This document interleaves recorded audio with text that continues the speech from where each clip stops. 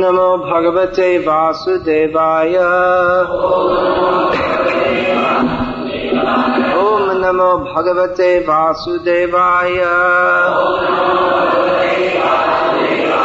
Om Namo Bhagavate Vasudevaya.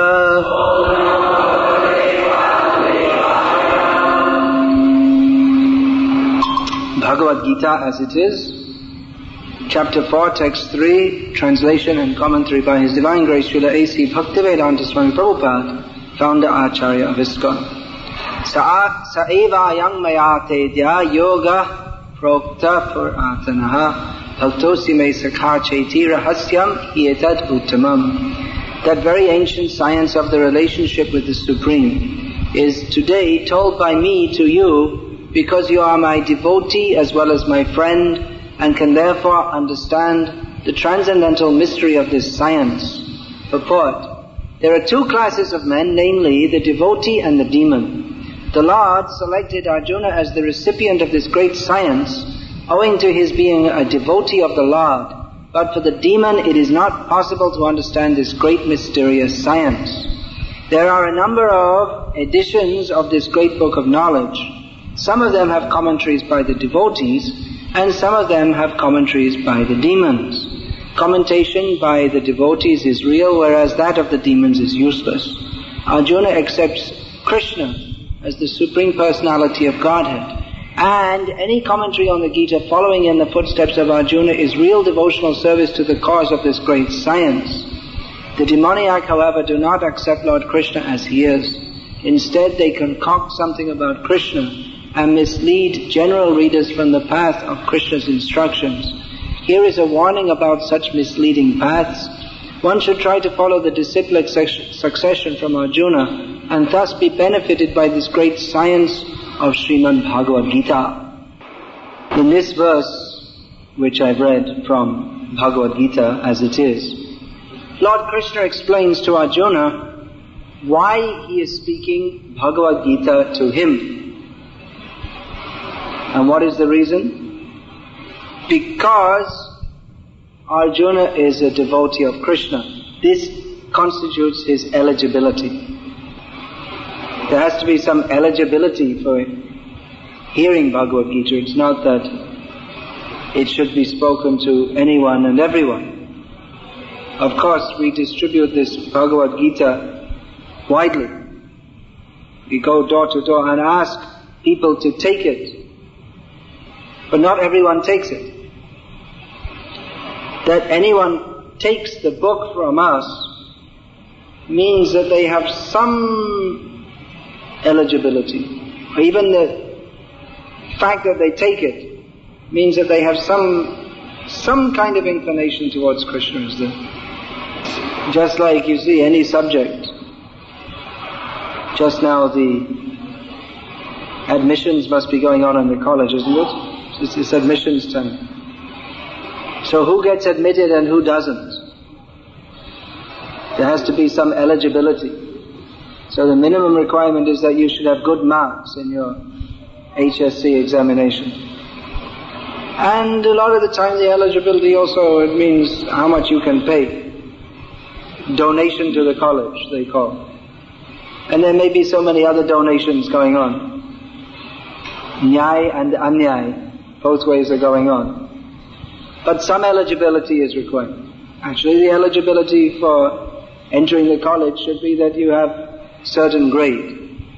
And now the government have made that you have extra eligibility if you're a non-Hindu or a non-Brahmin or like this. If you're a Christian, then you have more eligibility.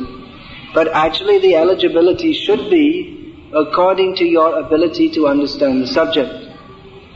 Now, for entering college, the eligibility to understand the subject is based upon one's marks that he has received in the school level. In other words, it is simply based upon one's academic ability.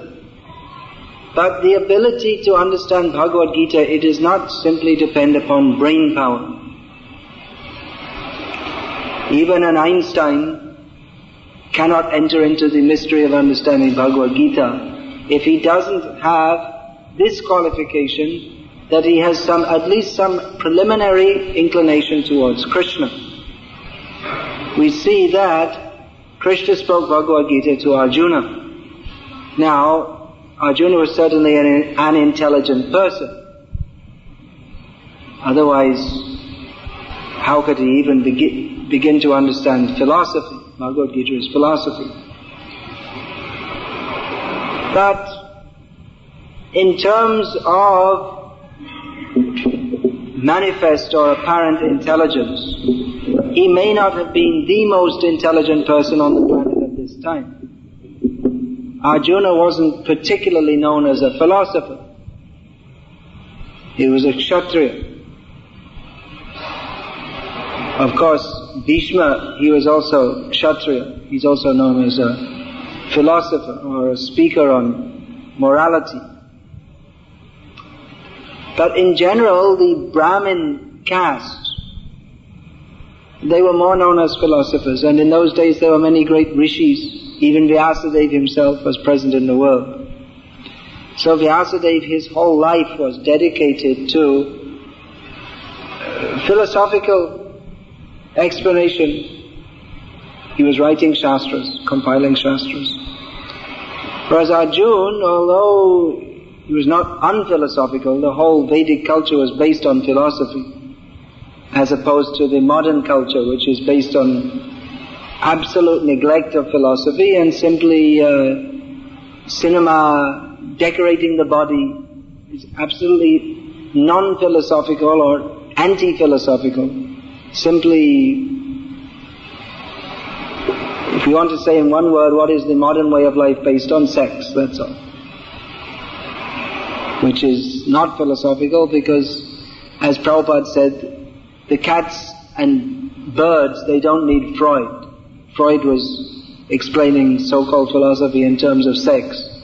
So Prabhupada said that you don't need all these things. You don't need any big explanation. The cats and the dogs are doing without any Freud to guide them. So that's not philosophy. That's simply cat, dog, animal life. So Arjuna, he was not non-philosophical or unphilosophical, but he wasn't dedicated to philosophy in the same way that Vyasadeva, for instance, was, or the Brahmanas and Rishis were. He was a Kshatriya. He was a practical person. He was active in the world. A fighter. That was his main training was in fighting.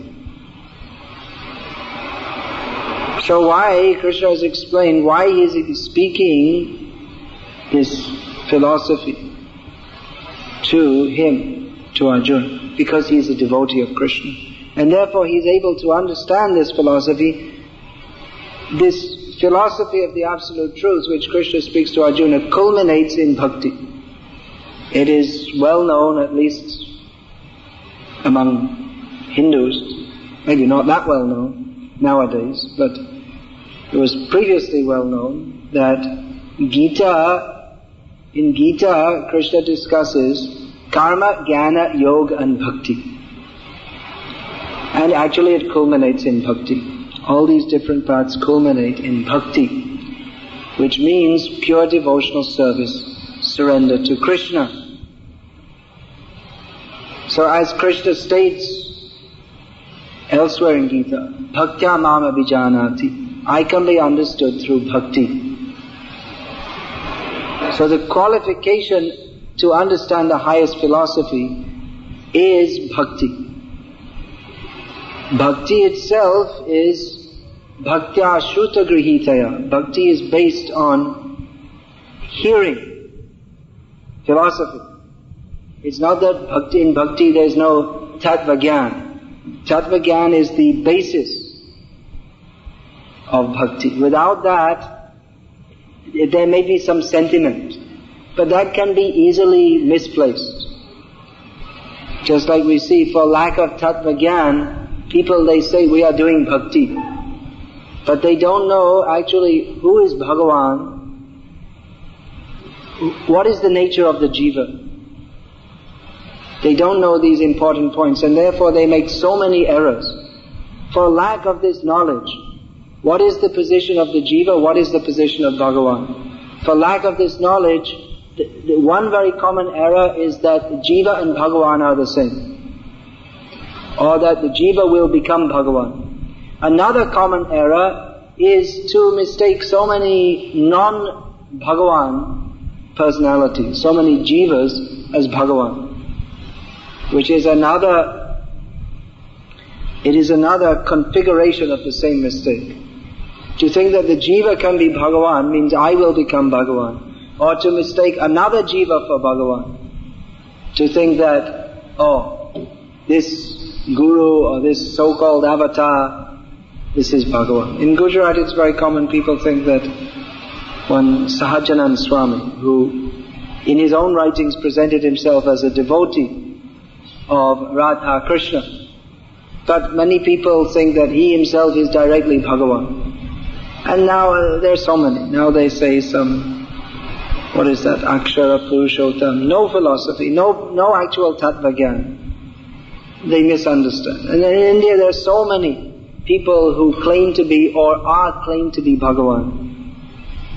Which previously it wasn't like that. If you look in the history of, for want of a better word, Hinduism, we won't find that there were so many avatars, so-called, in the past.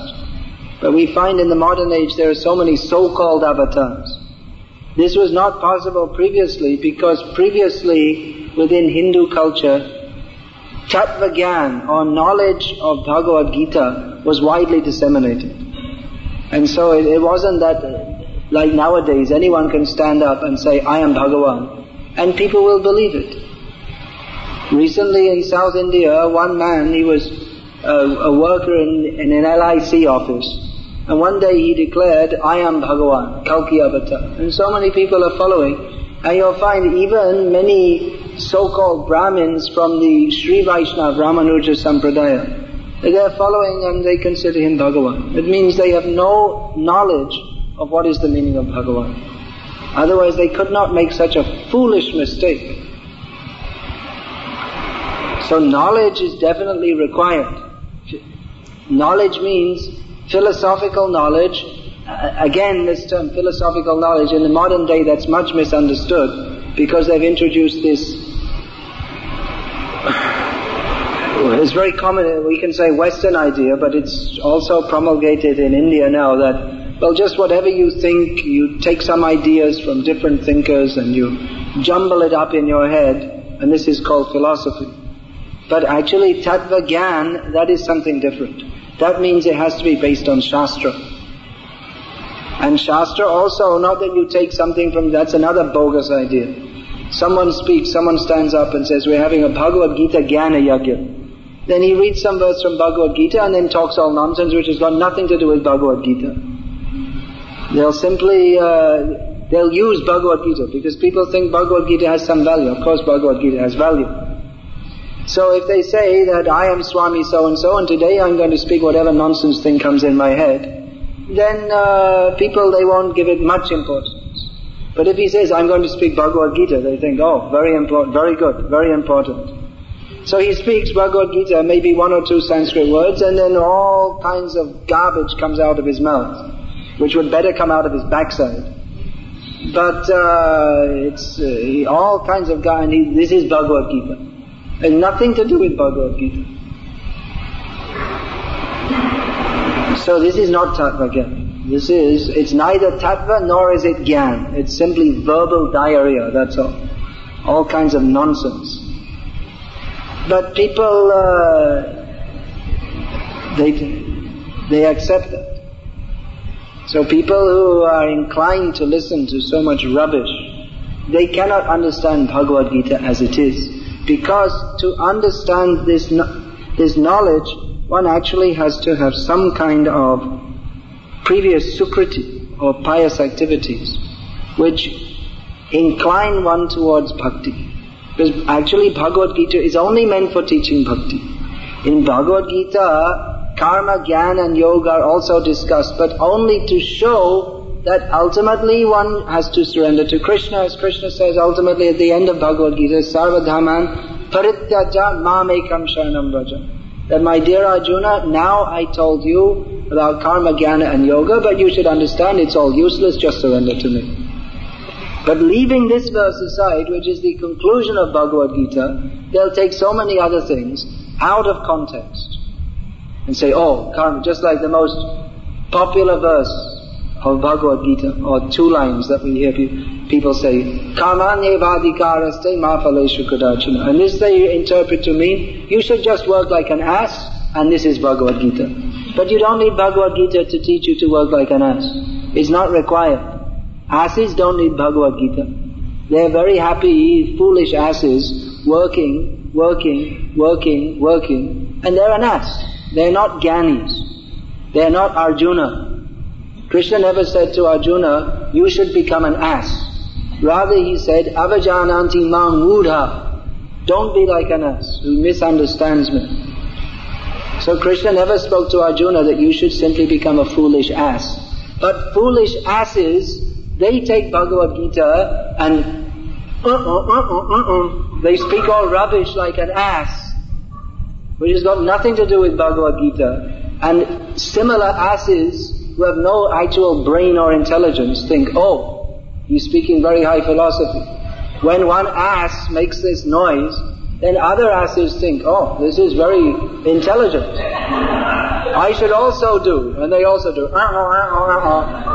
And among the asses, they think, oh, you see, PhD, very intelligent, very high class, very philosophical ass. You see, and you see this ass, he's going all day and carrying rocks on his back. What a highly elevated ass. You see, and not only that, but he speaks philosophy to justify it. You see, at the end of the day, he makes this noise. You see, a very highly wonderful philosophy. So in the same way, people, they speak, Kamanyevadhikaraste ma phaleshu kadachana. Oh, you see, I'm a philosopher. I can speak philosophy. I know Bhagavad Gita. Kamanyevadhikaraste ma phaleshu kadachana. See, I'm a very highly elevated rishi and sage. I know Bhagavad Gita. And I, not only that, but I practically put it into action. I work in my office 18 hours every day without fail, 7 days a week. So that proves I have understood Bhagavad Gita. But actually it's got nothing to do with Bhagavad Gita.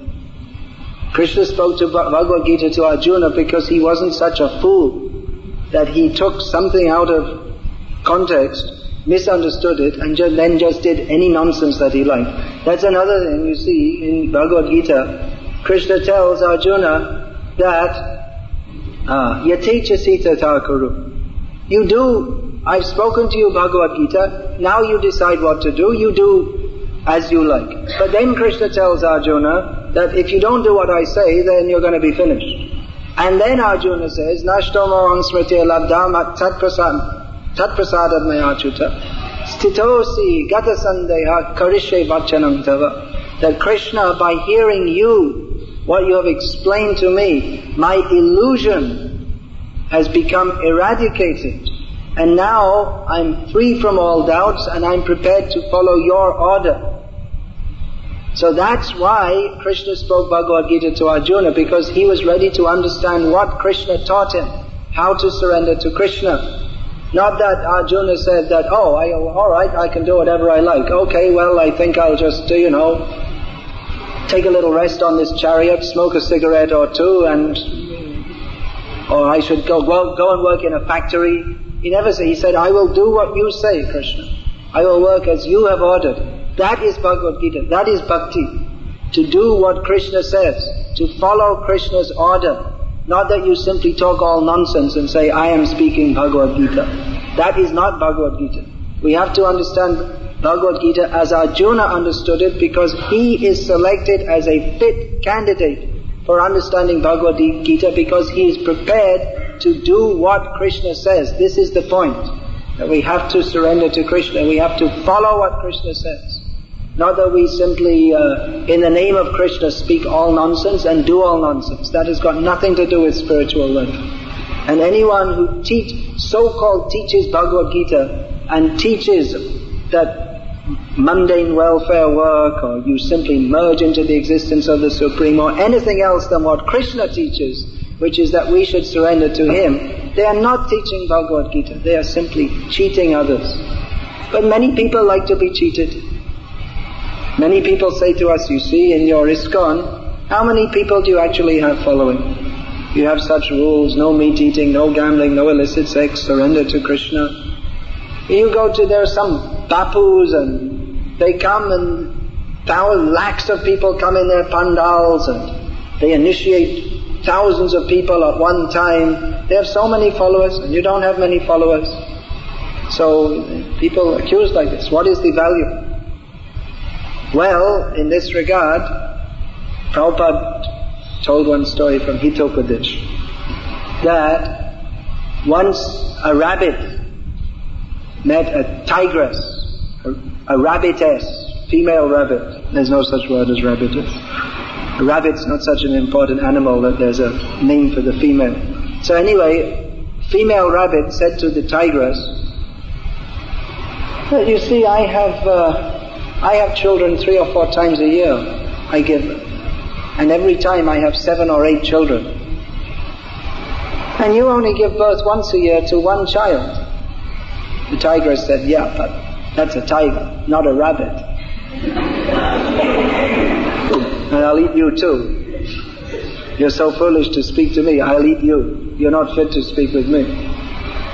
So in the same way, then, if you speak all nonsense, anyway people are nonsense. We're in this material world because we are ichcha dvesha samutena dvandva mohena bharata sarva bhutani sammoham sargayanti parantapa. In Gita, Krishna says, why are we in this material world?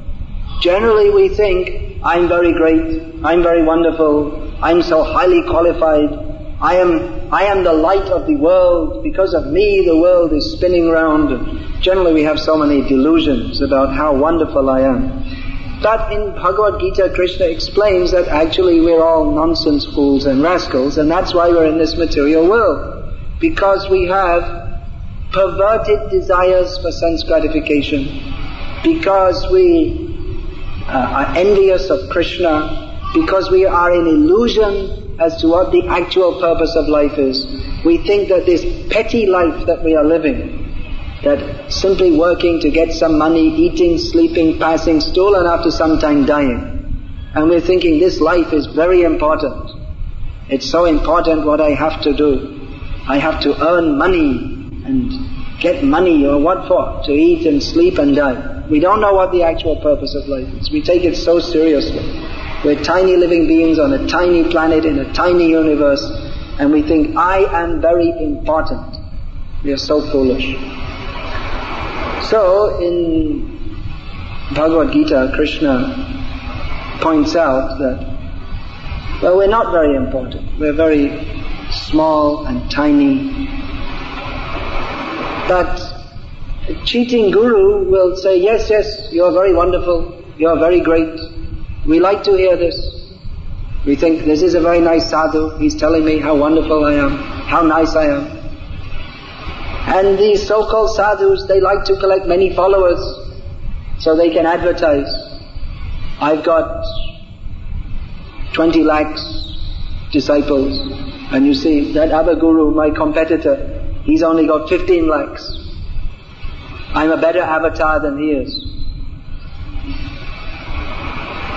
But they're all useless. They're so-called disciples, they don't follow any discipline because the guru doesn't give them any discipline. That's the meaning of disciple, who follows discipline. The same word in Sanskrit. Shishya comes from the word shasham. Shashtatu in Sanskrit. Discipline. They don't teach them anything. They don't give them any discipline. So people think, yeah, well, that's good. It's good. And he can be my guru. Very nice. Nothing to follow, you see. If you come to this movement, we'll tell you, there are so many rules and regulations. That means serious. It's this, taking to spiritual life, it's not something light or cheap. That you see, you just do a little meditation 15 minutes in the morning and that's it. The rest of the day you just be an ass, that's all. And for 15 minutes you can be a meditative ass. They say you do a meditation, do some deep breathing, and that will help to make you very relaxed, and that will remove the stress, and that will make you better in your business activities. So it helps you to be a better ass. This meditation, this helps you to cope with life better.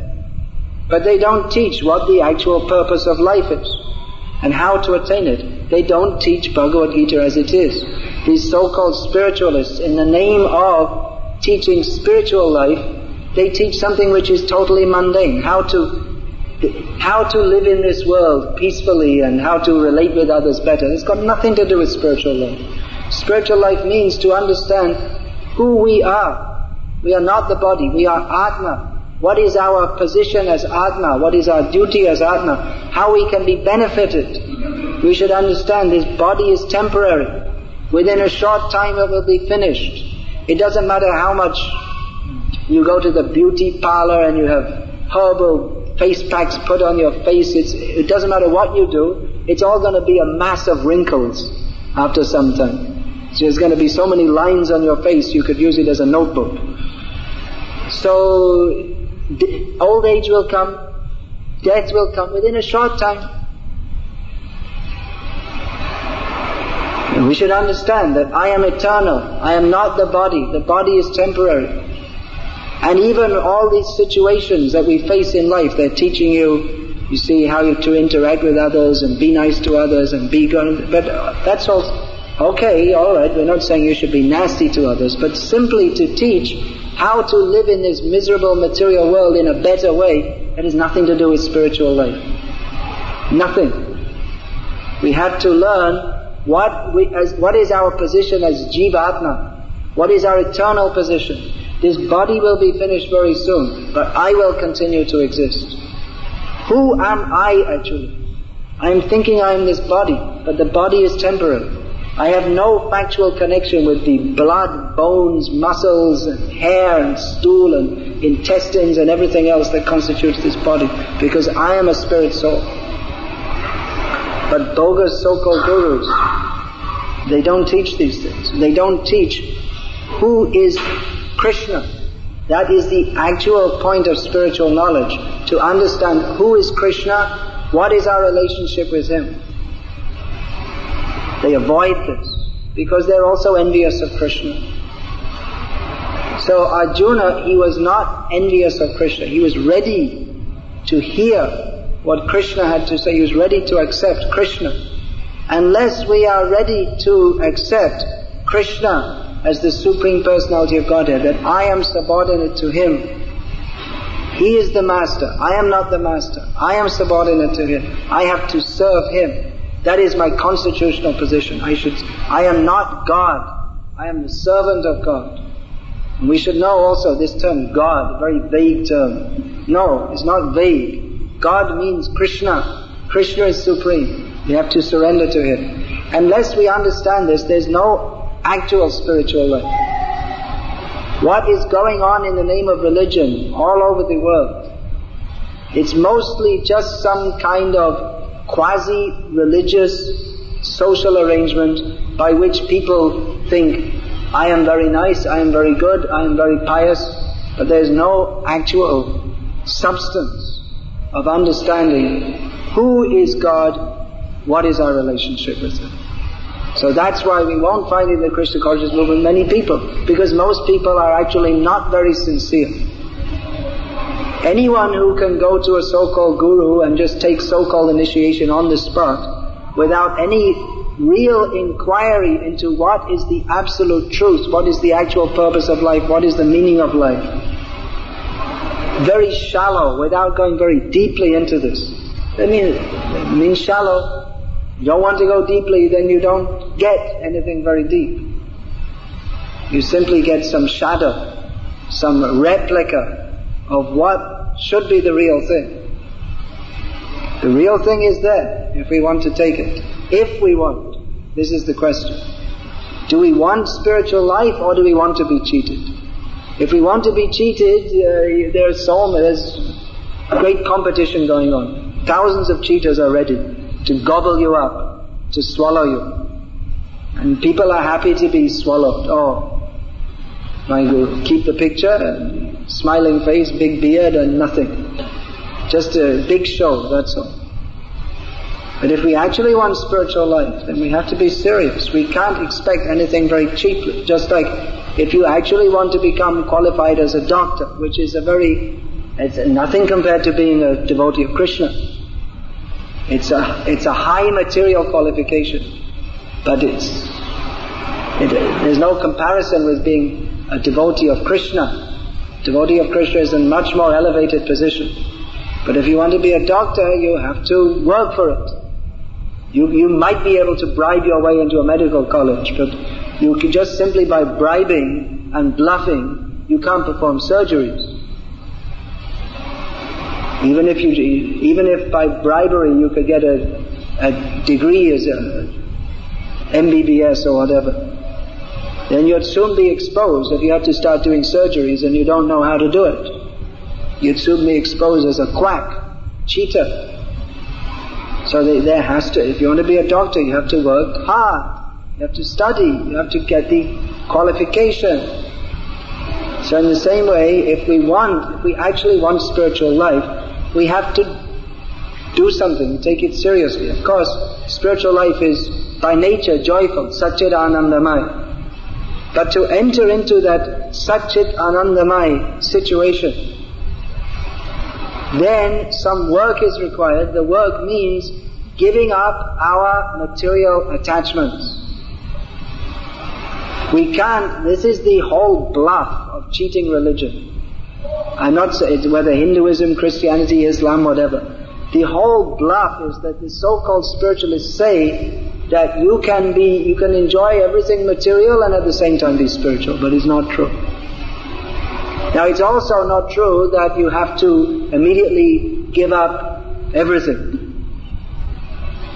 to enter into Krishna consciousness or bona fide spiritual life. Actually, there's no question of giving up anything anyway, because factually we don't own anything. We come in this world empty-handed, we leave empty-handed, and in the meantime, in the middle we say, this is my house, this is my car, this is my bank balance, I am the emperor, this is my country, I've conquered over it, I'm the prime minister, I'm the boss of this factory. Actually, there's nothing to give up because we don't own anything anyway.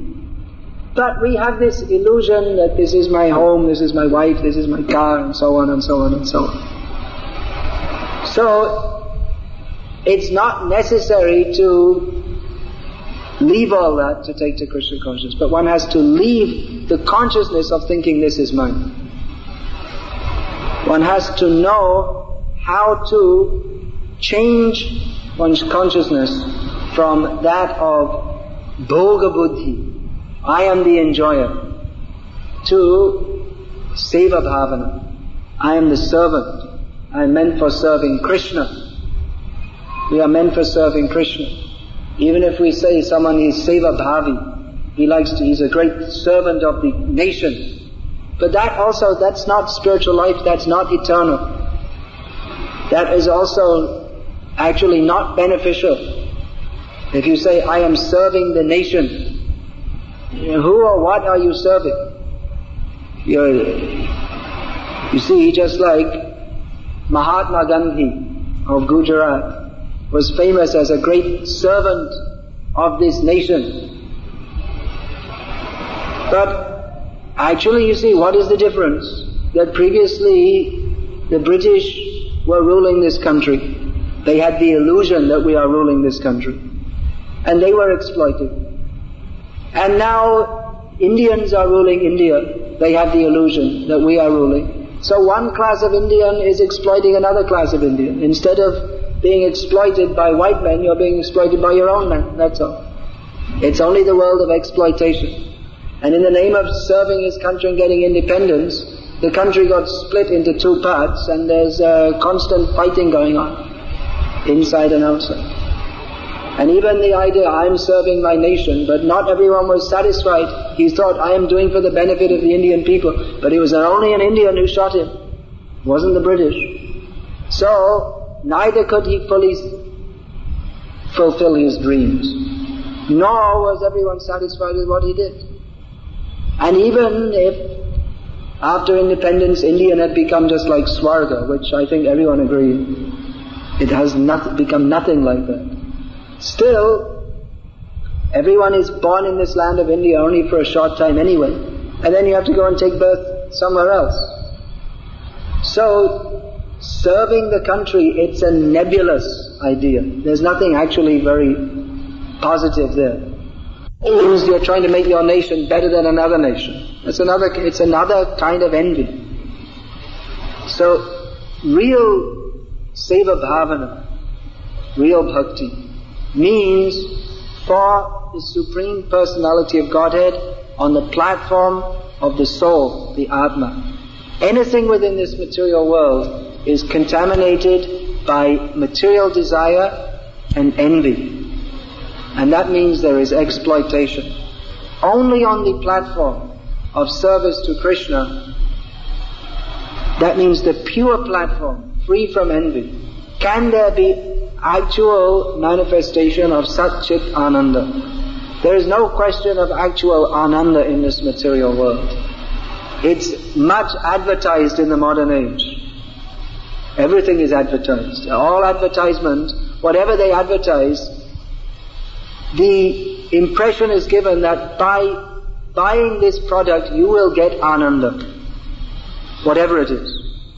Whether it's toothpaste or car tires or insurance, in different ways they are suggesting, if you use this toothpaste, then you'll get a very beautiful smile, and then people will like you, especially the opposite sex will like you, and you will get Ananda. Or if you take this insurance policy, then you'll have the feeling that I'm being very dutiful to my family, and then your wife will like you more, and you'll get Ananda. Or if you use these car tires, actually it's pretty difficult to advertise car tires, so in the Western countries, the car tire advertisements, they're all based purely on beautiful women, which has got nothing to do with car tires. But they couldn't think of any other way, so actually that's how they advertise pretty much everything. But for car tires especially, it's famous. Pirelli car tires, and nothing about what does a car tire do? It goes on your car, right? But it's especially famous that they have car tire manufacturers, they make calendars in the Western countries, and it's all full of beautiful women. So, I don't know, somehow there's the idea that if you put this car tire on your car, somehow there's some connection with beautiful women, and then you get Ananda. Exactly what the connection is, it's difficult to say, but somehow or other the people connect it in their heads. Oh yeah, if I buy this car tire, then beautiful woman, Ananda, okay, I'll buy it. So it's all cheating. Everything in this material world is advertised that you will get happiness from it. Just like you see, the children, they go to school at the age of, did it get down to 6 months yet? It's about 3 now, isn't it? They start going to kindergarten. Soon it'll be like, as soon as they pop out of the womb, they'll be enrolling them in some kind of pre-kindergarten. First of all, they had kindergarten, which was preschool. They call it preschool. Now they have pre-kindergarten. And then there'll be pre-kindergarten and pre, and like this. So, practically from the age of 2.5 or something, then they have to start learning and studying. By the age of 5, they're already going to tuitions, and then it gets really intense by about the age of 13, then they have to... You see the kids, like, in some places I've seen them 5 o'clock in the morning, they're going to tuitions, and then they go to school, and they come back from school, and they have more tuitions, right up till night, and they're only 14 years old or something. So what's all that for? So that they can get a good qualification and go to a college, and then they can also study 16, 18 hours a day. And then after that, what for? So they can get a good job, which means they can get Ananda. Because at the end of all of that, you get a good job and you earn, 15,000 rupees a month. You see so many computer software graduates, most of them can't get a job anyway. Or they earn 2,000 rupees a month or something, working 15, 16 hours a day. If you drive an auto rickshaw, you'll get more. But anyway, the idea is that we work hard. That's just so you can get a job, so you can work hard, and then you get some money. And the ultimate idea is ananda. Isn't it? The idea is that never mind if you have to work 18 hours a day, 7 days a week, and your boss is a jerk, he's always shouting at you, but anyway, you get 15,000 rupees a month, or maybe 50,000 rupees a month, whatever it may be. The idea is you get some money, and money equals ananda. It's measurable. You see, if you get 2,000 rupees a month, you get 2,000 rupee ananda, and if you get 20,000 rupees a month, you get 20,000 rupees ananda. But actually you don't see that the 20,000 rupee, they're not 10 times more happy than the 2,000 rupee people. But there is this myth which is propagated, that ananda is measurable in terms of rupees. But there's another propaganda that there's a absolutely higher standard of happiness, which is called dollar ananda. Go to America. But we don't find that people in America are intrinsically more happy, that because I am getting paid in dollars, whereas in India are only paid in rupees. Of course it is more practical. You see, you have one big bunch of 50 rupee notes, and you get one $100 bill. So it's more practical to have one note than 100 with a big staple in it that it takes you 5 minutes to get it out. So certainly America is better organized for material prosperity, but we don't find that people in America are intrinsically very happy. As a matter of fact, there are more than 1 million people in prison in America. Did you know that? More than that's a lot of people. The whole population is only 270 million. And every 49 seconds someone is arrested in America for selling drugs. Only for selling drugs. Not to mention murder, burglary, etc., etc., etc. Every 49 seconds someone is arrested for selling drugs. So it would seem that on the whole, people in America, they're not so happy as you might think they should be, because they're getting dollars. If you go to New York, you won't find people jumping in the street, I'm so happy. You won't find any such thing. Not in New York, or Los Angeles, or San Francisco, or Dallas, or Houston, or any place. In fact, they're all full of tension. Chintama parimeyam cha, unlimited tension. It is a myth that we will be happy by getting more money. But on the basis of that myth, from the age of 2 practically, in India, children are just sent and they're put into this pressure cooker. Study, study, study, study, study, study, study, study, study, study. Why? To train you so that when you're finished, study, study, study, study, study, you can work, work, work, work, work, work, work, work, work. And there's nothing left in your brain to even think of anything else. And at the end you get money. I'm still happy. Okay. Now I got money, and now rent, food, dowry, children's education, and what happened? However much you earn, it all goes away. If you earn more, then you think, I have to have a bigger car. I have to send my children to a better school. So whatever you earn, your expenses go up. That's all. There's no happiness. So real happiness means to, first of all, we should understand what it means, how we can be happy. To understand that we are Atma, we are spirit soul. We have nothing to do. Ultimately, we have nothing to do with material life.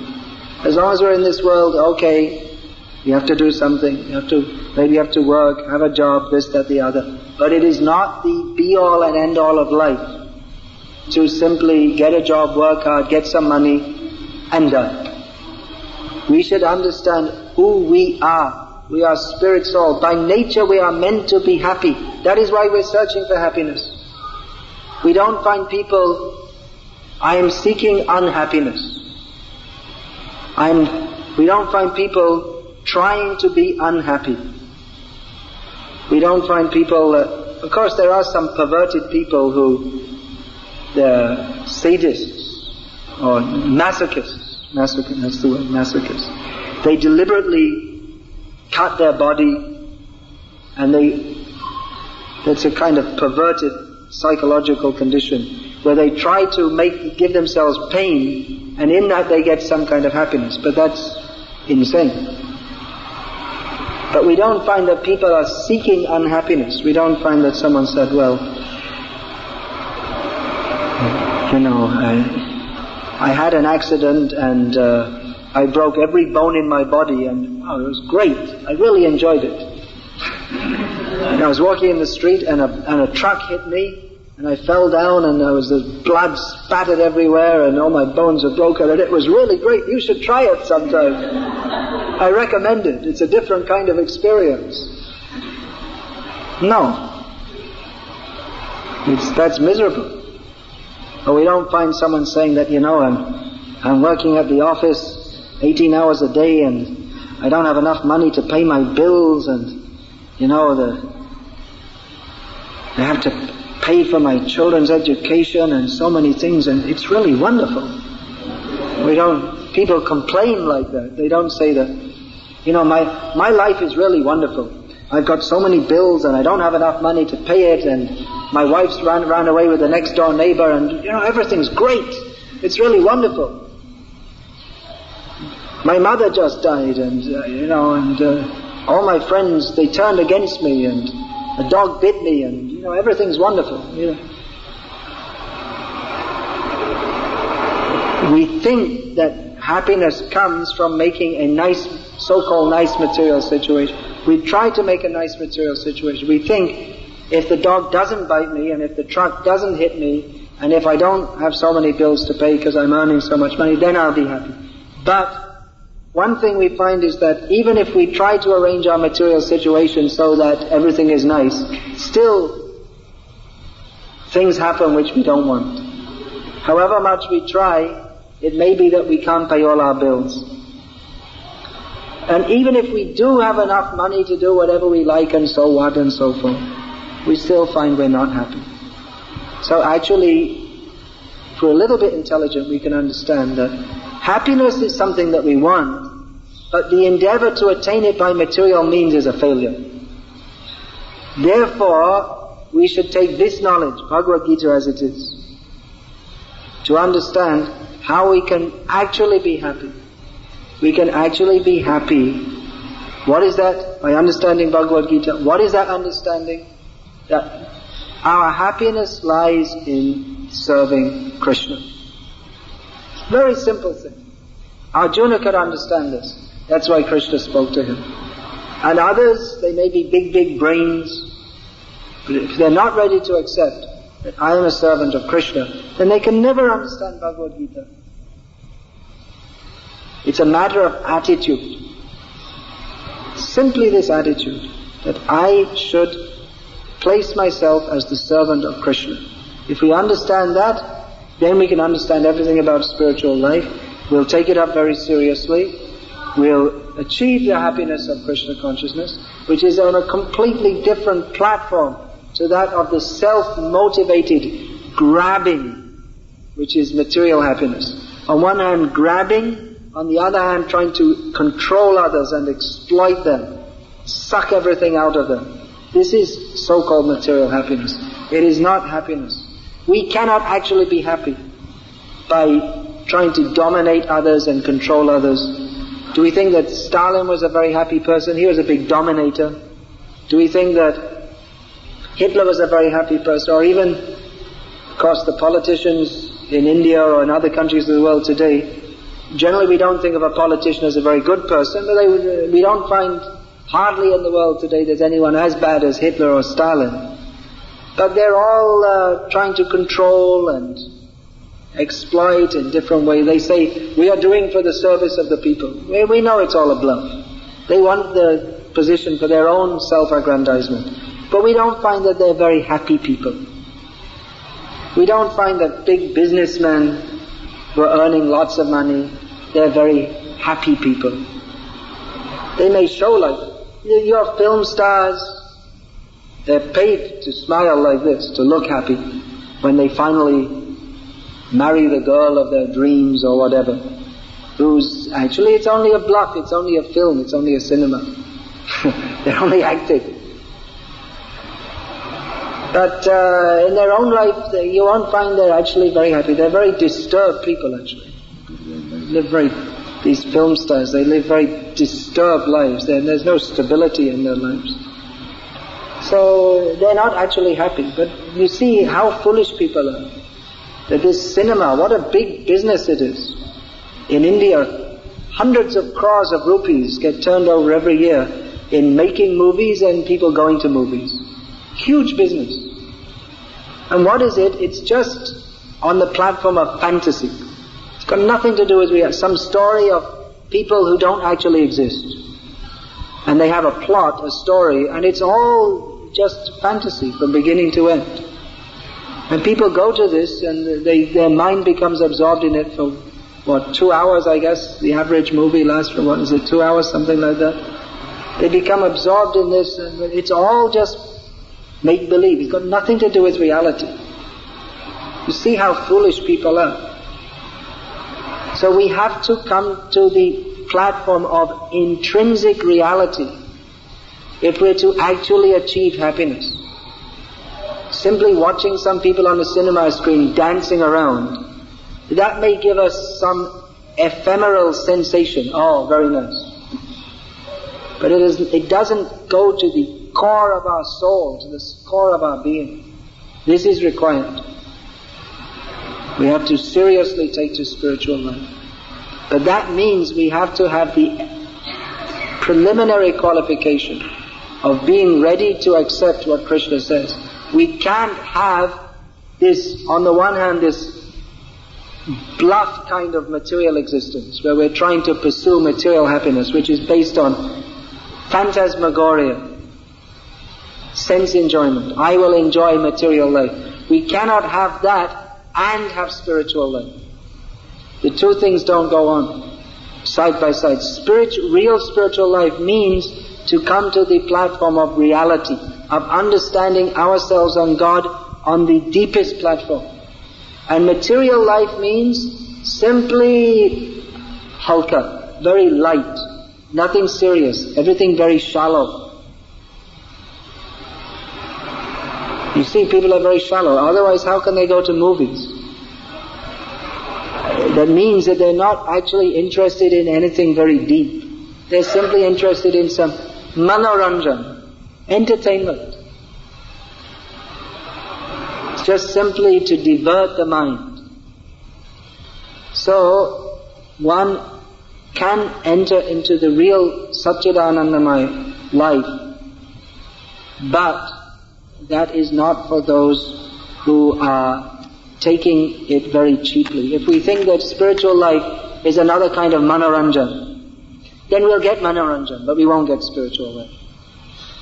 Actually, real manasik ranjan comes from understanding Krishna. That is one name of Krishna, Chittaranjan. That is actually a name for Krishna, who gives pleasure to the consciousness. But that pleasure is not the cheap pleasure of seeing a dance in a movie, or doing your own dance during Navaratri, or going to a disco. Nothing to do with that. That is the happiness of the soul in his pure state, surrendering to Krishna. So the preliminary qualification for entering into this is the serious and sincere intent to do so.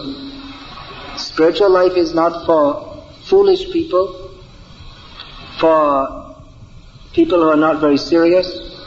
It is for people who are very serious, to understand the reality of existence. And not only understand, talking about it, but to actually enter into that by acting on the spiritual platform. So there's nothing actually very difficult to do in Krishna consciousness. There's nothing very difficult. Simply we ask, chant Hare Krishna, lead a pure life, But it is the intent and the purpose that is very serious. Therefore Krishna chose Arjuna. You should hear Bhagavad Gita. You're a devotee. You're serious to understanding.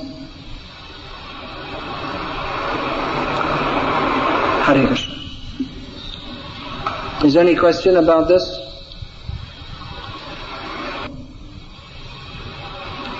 If we don't understand, then we won't follow. Therefore we emphasize, understand. Try to understand. Regularly hear Bhagavad Gita as it is. Then our conviction will increase, then our dedication will increase. Dedication only comes from the conviction.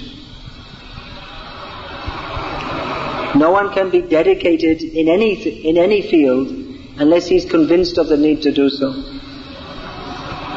So to be dedicated in Krishna consciousness, we have to be convinced of the need to do so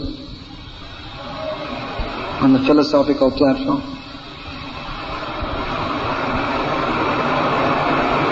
So be convinced. Dedicate. Understand Krishna. If there's no other question, then we'll chant Hare Krishna for a few minutes more. Is that alright?